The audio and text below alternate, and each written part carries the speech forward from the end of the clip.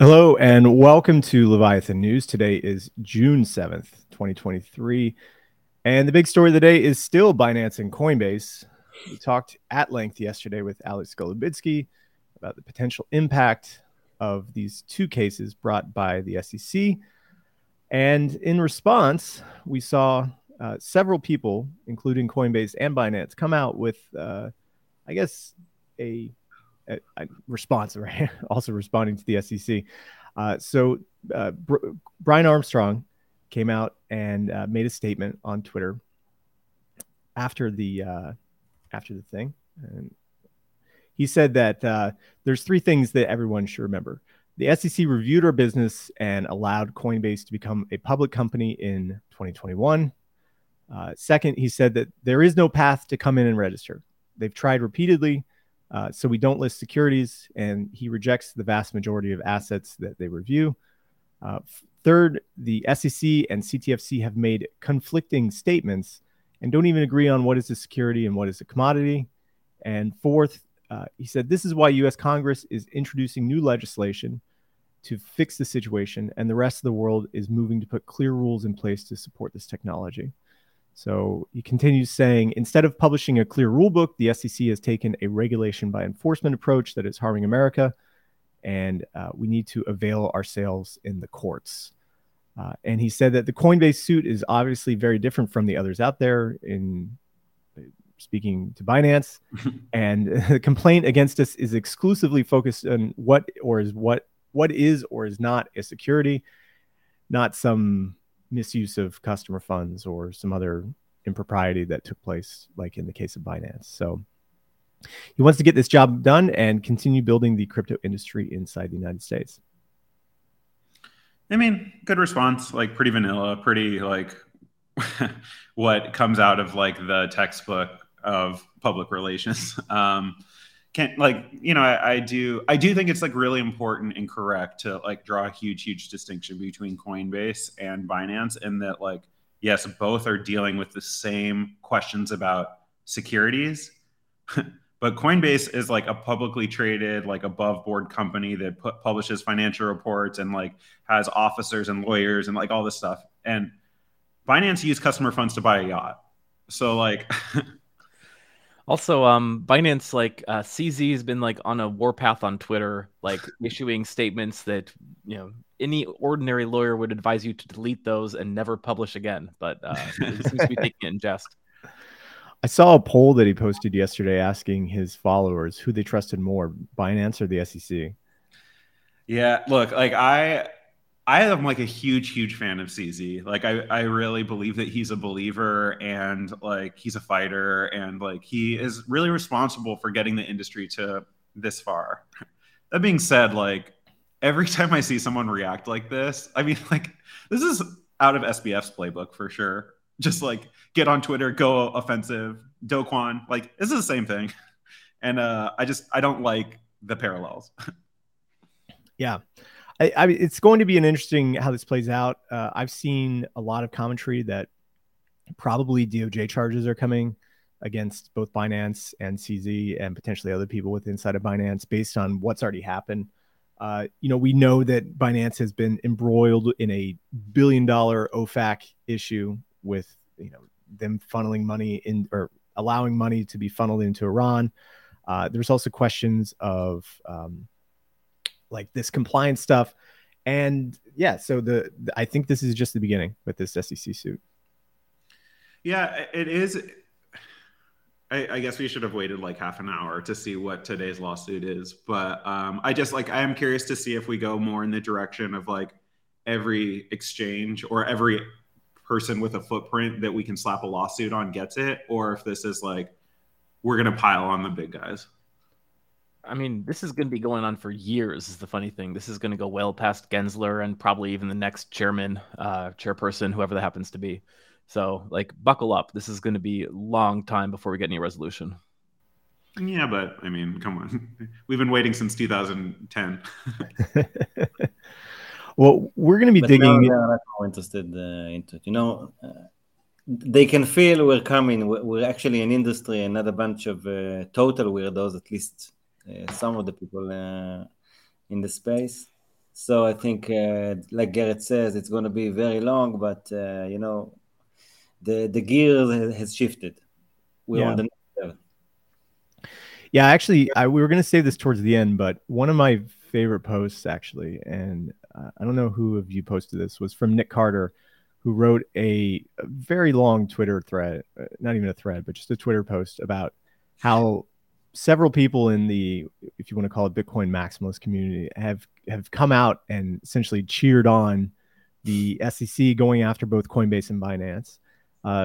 Most notably, Jack came out yesterday and just posted ETH a security. And the laser eyed maxi crowd is essentially cheering in what Nick calls they're short all of crypto while being like only mildly long Bitcoin. And the post is really good. It's like definitely worth a read because he like draws this like really powerful analogy to religion, and like how he talks about how like all of the Bitcoin maxis are, tithing to Bitcoin, and like they're suffering, but know that salvation is on the way. And it's a good read. And I think like one of the key takeaways, and I just have to take Nick Carter's word for it because one, I wasn't here, and two, I don't give a shit. But the like all of this like laser eye stuff is from Bitcoiners who have joined like relatively recently, like in the 2020s. And I think that that's like an important thing to like know and think about and understand, like when you're watching it from afar. But I also think that's like a little bit whitewashing, because the reality is that like anybody who is like willing to look at Ethereum like has had 8 years to do it. And so like, I don't know. I just, well, I think the post is important because it highlights the cultish aspects of oh no, for sure. I'm just saying that like it might not be fair to be like, we're good guys, it's only the new people that are culty. No, but it's pretty much everybody that's like, you don't have to be new or old. I think that the new people were susceptible to it because of the influencers who came in at the time. I think that's what Nick's trying to get across, right? That's fair. Is that yeah. You look at who came around in this last cycle. It was Michael Saylor. It was other people who were like all on this, stock to flow, whatever sort of thing. Right. Yeah. Everything that kind of like was the bull catalyst or memes for the previous cycle from the run, from the lows of 2020. Right. Yeah. And we have it in all sorts of communities, right? Like we take Bitcoin more seriously because it's Bitcoin, but like this is the same shit as Cardano. This is the same shit as Pulse kind of. But there was the schism that happened back when Bitcoin Cash split off. And that solidified a lot of people into this, Bitcoin but not crypto phase, where the idea, like early Bitcoiners were much more open to a lot of the stuff that they're talking about now, right? Of maybe building NFTs and having. I mean, the real schism was with Ethereum. Like Vitalik could, like the original. Like we could have just upgraded Bitcoin to be Turing complete, but no. I don't think it was. It wasn't with Ethereum, or at least not from my recollection. It was Bitcoin Cash, and it was a split between big blocks, small blocks. Because I don't think. And you should go back and look at that time. Like there's huge wars about like Bitcoin should be pure, no, it should be computing. Like, and that's why like Vitalik and Gavin Wood and all these people like left Bitcoin to start Ethereum. Yeah, but the cultish nature of Bitcoin hadn't ossified yet to that point. It was really that 2017 split where you had a core group of quote unquote Bitcoiners who split off and started their whole Bitcoin Cash thing, and that's where the real ossification began. Because like a lot of the talent left when Gavin Wood and Vitalik went to go start Ethereum, right? But the closed-mindedness and the cultish behavior that Nick talks about in his post really started in that 2017 era as a way to like, I think they were probably thinking they were protecting the idea, right? And giving it more and more reverence at that point. Protecting their bags. Yeah, it is protecting their bags, but there is more that goes into it. I mean, like the idea that there's this Genesis event and that salvation is coming, and so long as you like you said, like tithe into Bitcoin. It's a little strange, right? And it's up there with the gold bugs and potentially even like silver bugs, the preppers and whatever. They definitely have a very weird vibe as a community, I and think not one very thing and not a lot of rational reasoning, at least. And to be honest, I think that newcomers who come to crypto these days, like I can't even begin to explain to someone about like why should you go into the Bitcoin realm when you can go into the Ethereum realm. I can't find one good reason if someone asks me. No, I mean, look, it's there. It's there. I mean, Bitcoin's much more widespread. I think the primary issue here is that, when you look at who these people are, there's a deep distrust for like social systems and the idea of a well-functioning monetary system. And what gets lost is that, sure, the dollar is not going to be perfect, but at least we have a structure around it, like a social structure, which can make and implement changes based on inputs from the public, right? So if there's enough support for something, it will get added into monetary policy. And in theory, we should have a either a bureaucratic system or a group of elected officials who are controlling that bureaucracy who can determine what happens with the money supply. And this, I think, is lost on a lot of those Bitcoiners who are like, the fiat system is broken and we're going towards hyperinflation. We're all going to be like, your $1 today is only going to be worth like 1 cent tomorrow, sort of thing. Just buy Bitcoin and we'll all have our citadels in the future.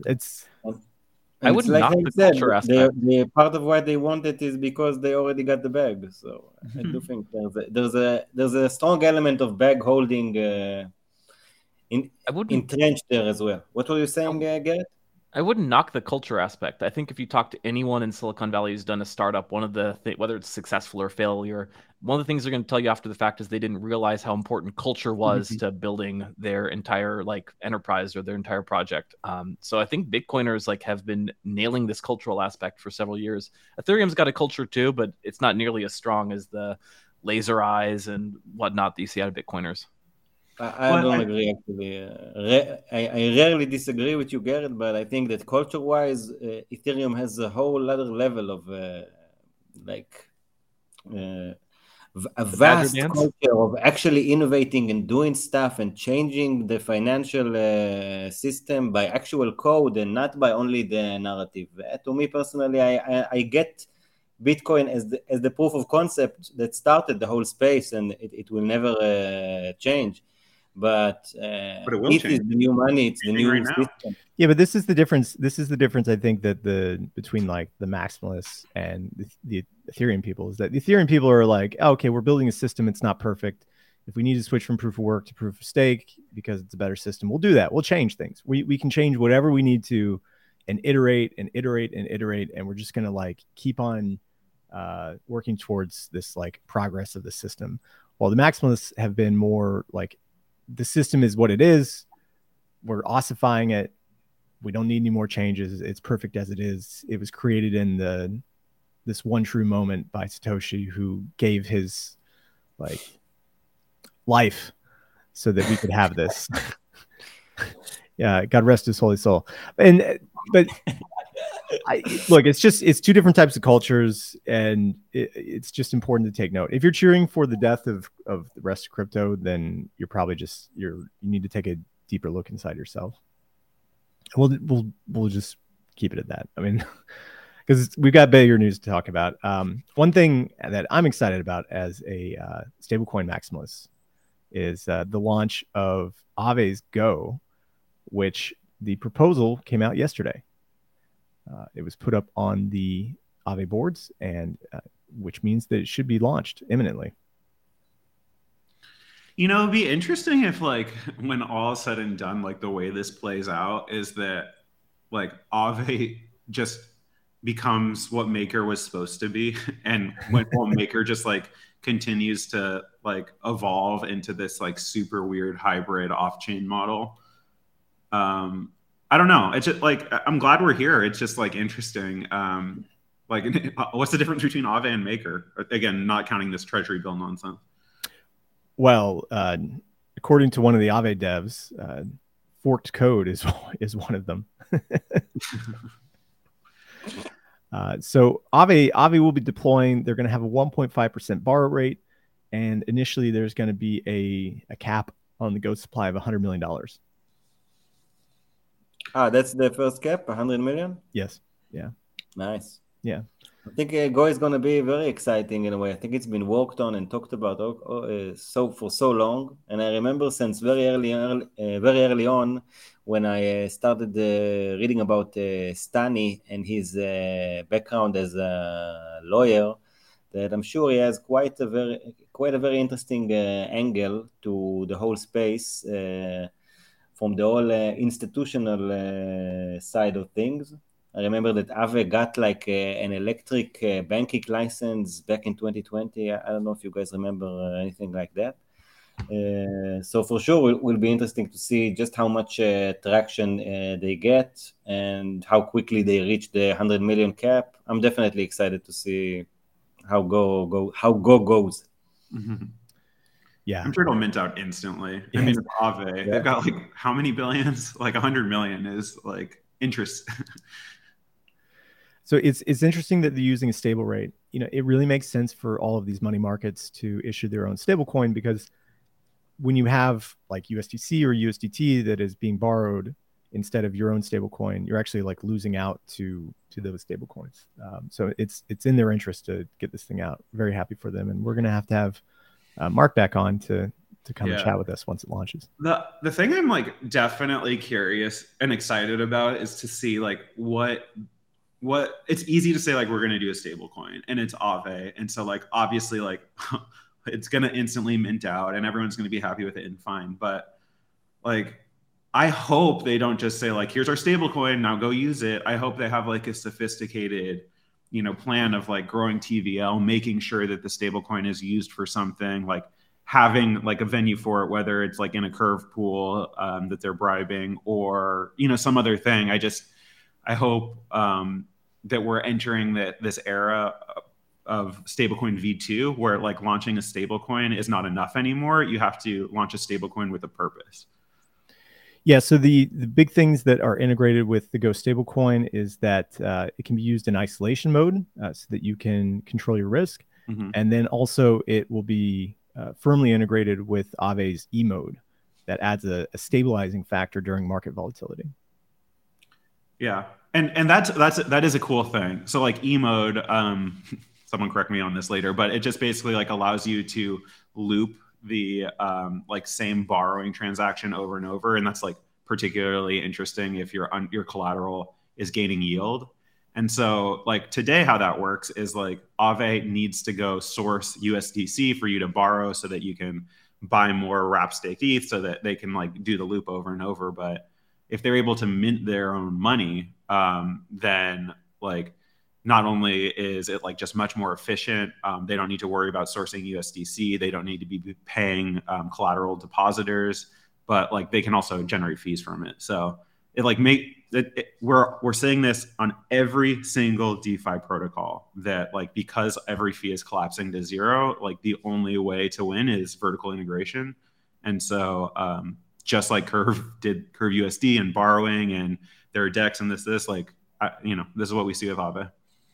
Yeah, any major protocol with hundreds of millions or billions of dollars of assets like definitely has to have vertical integration, because if you don't, you're just giving up fees to somebody else. Well, the problem is all the fees are zero, essentially, and so like the only way to conceivably make money long term is to like capture everything. Yeah, and that's what we see with Aave and Frax and Maker, Curve and like even Maker, right? Like if you take a step back, like Maker has their stablecoin, the PSM is a DEX, it's a borrowing and lending platform, like it's all vertically integrated. Mm-hmm.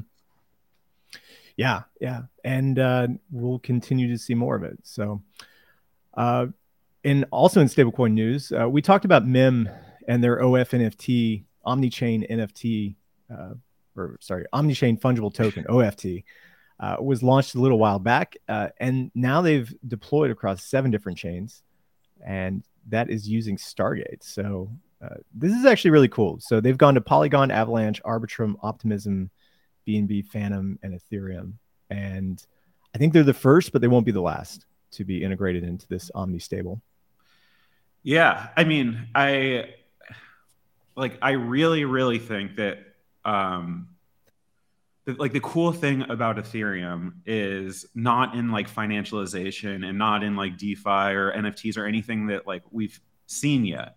Like the innovation here is about distributed computing, and like when I see something like this MIM omni-chain stuff, like it is like it's the first glimpse into the future where we have these distributed computing systems that are like integrated, and like I can totally imagine depositing into Abracadabra on Arbitrum so that I can mint MIM on Avalanche in order to hit like the GLP vault there's in that, you know, like it's just last 2 years we've been talking about like the roll up focused roadmap and like all these things that are coming down the line, but like I don't know, like I guess bear markets for builders, right? Like it's incredible to see like the first tentacles, Leviathan, like the first like things of what this future looks like.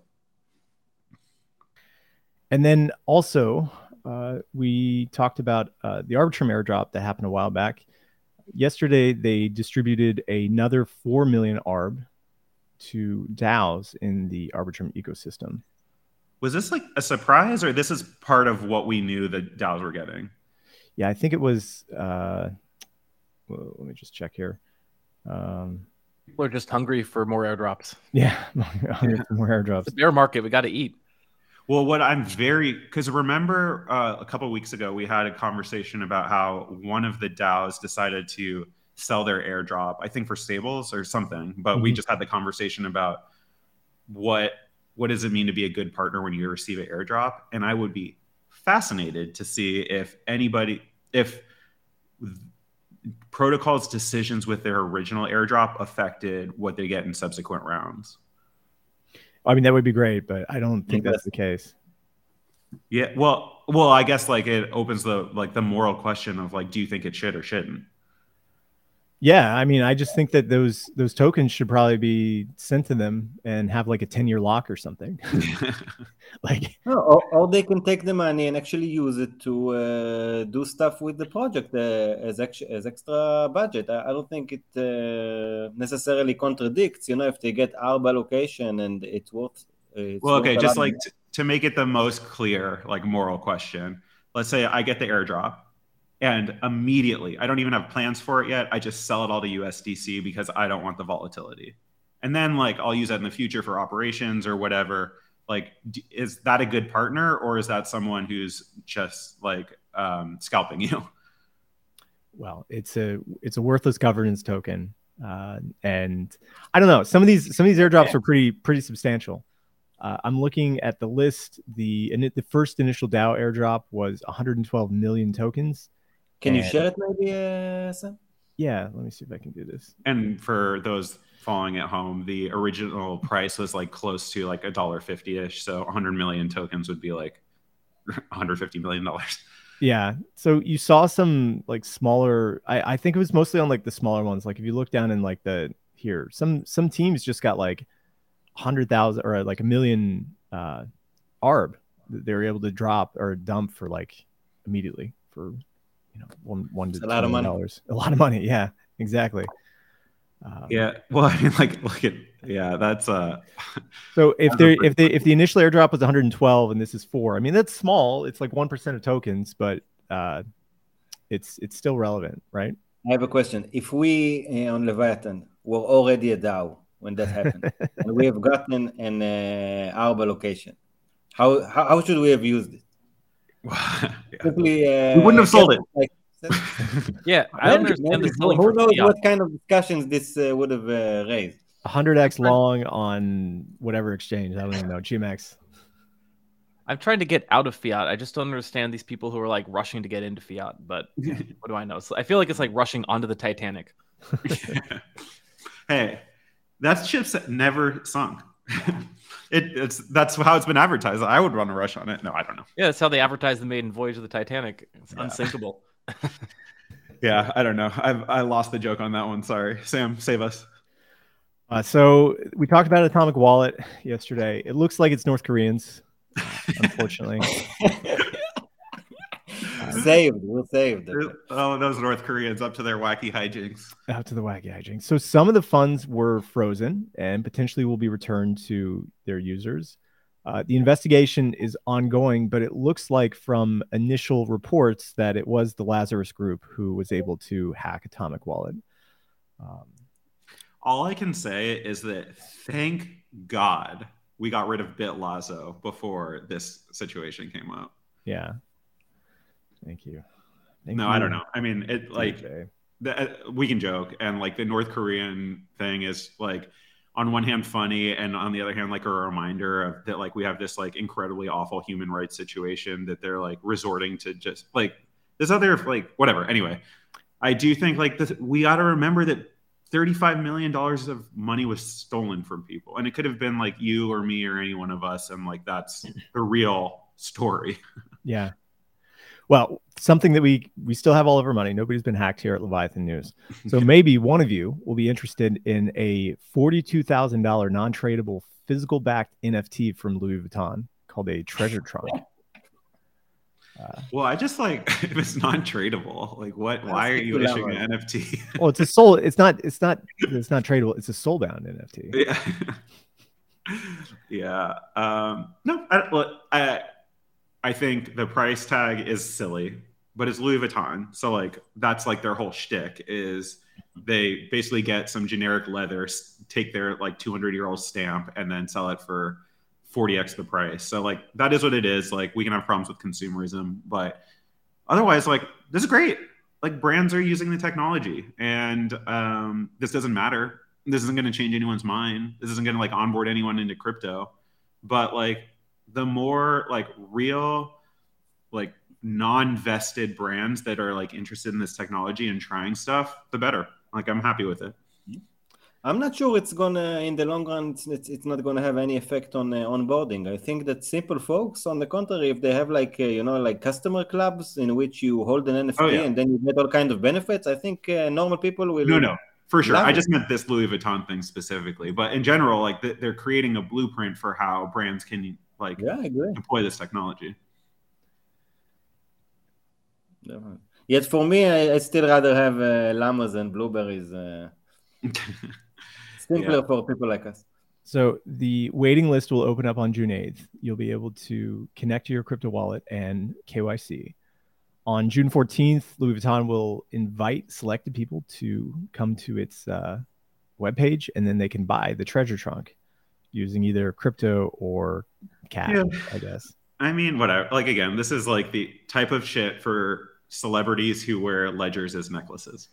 Well, apparently these trunks are like pretty serious. I'm looking at here. Let me just. They're $42,000. They better be serious. Yeah, look at it. I mean, look at their other trunks. I mean, these are like pretty dope. I mean, I don't know if I'd spend like I'm definitely not rich enough to spend $42,000, but like, look, here's a trunk for $46,000. Yeah, look, let's just be clear about this. Like, people are buying these for these prices, NFT or not. Yes, exactly. Yeah. Exactly. I mean, what do you even do? I mean, like, are these briefcases a $13,000 briefcase? They're probably like luggage, like suitcases, under the plane. Oh, right. Like, okay. It's to haul around the amount cash, of unmarked bills. Yeah. I wouldn't take this. I'm not taking this on Coach. I'm not taking this on American. No, you're taking this on your private jet. Exactly. Butler's hauling it around. Like, that's a good way to get. Like, it's just not going to show up. Taking Spirit Airlines. No. The type of people who have these bags have a plane for their bags. Have a plane. Oh, yes, exactly. And a butler who carries them in between. Yeah. Oh, man. Well. What a world. Yeah. But again, like, we can make, like, I am down to rag on Louis Vuitton and like designer brands, but like I am very supportive of like the Louis Vuitton company. I forget whatever the conglomerate is called. Like, I'm very supportive of them like experimenting and getting involved, and like, like, this is so much more real than just like hearing that Polygon and Disney signed a deal for whatever billions of dollars and then never seeing anything. Like, I don't know, man. Like, it's Louis Vuitton and it's dumb, but like I'm happy. No, it's not dumm. It's cool. Louis Vuitton's dumb, but I'm too poor to take part in that. So I'm gonna throw some hate out there. We can't comprehend these amounts not being spent on crypto. I mean, like some people, 50K is not that much, but you know, So? for others, by what? Yeah, for others, that's like feeding 5 generations of your family for 2 months. Well, that's a good place probably to wrap up on a high note. So we're gonna ride the wave. You got something else, Rex? We're gonna ride the wave tomorrow, and we will be back with another day of Leviathan news. Oh man, bring your suitcases. Us and the boys today. Actually, we got a ton of live streams coming up today. I think we'll do these you live. say that Sturdy is in about an hour or even less. Yeah, actually, wait, hold on. We're not committing to live streams today, but there's definitely more content coming. There's a lot of content coming. I'm counting one. Like just this week, we got 1, 2, 3, 4, 5. We've got 5 extra recordings that we're doing. So get ready for a bunch of extra content. We're gonna just be pumping it out. So yeah. All right. Until the squid until the squid reaches the shore. All right. Bye. Bye, guys.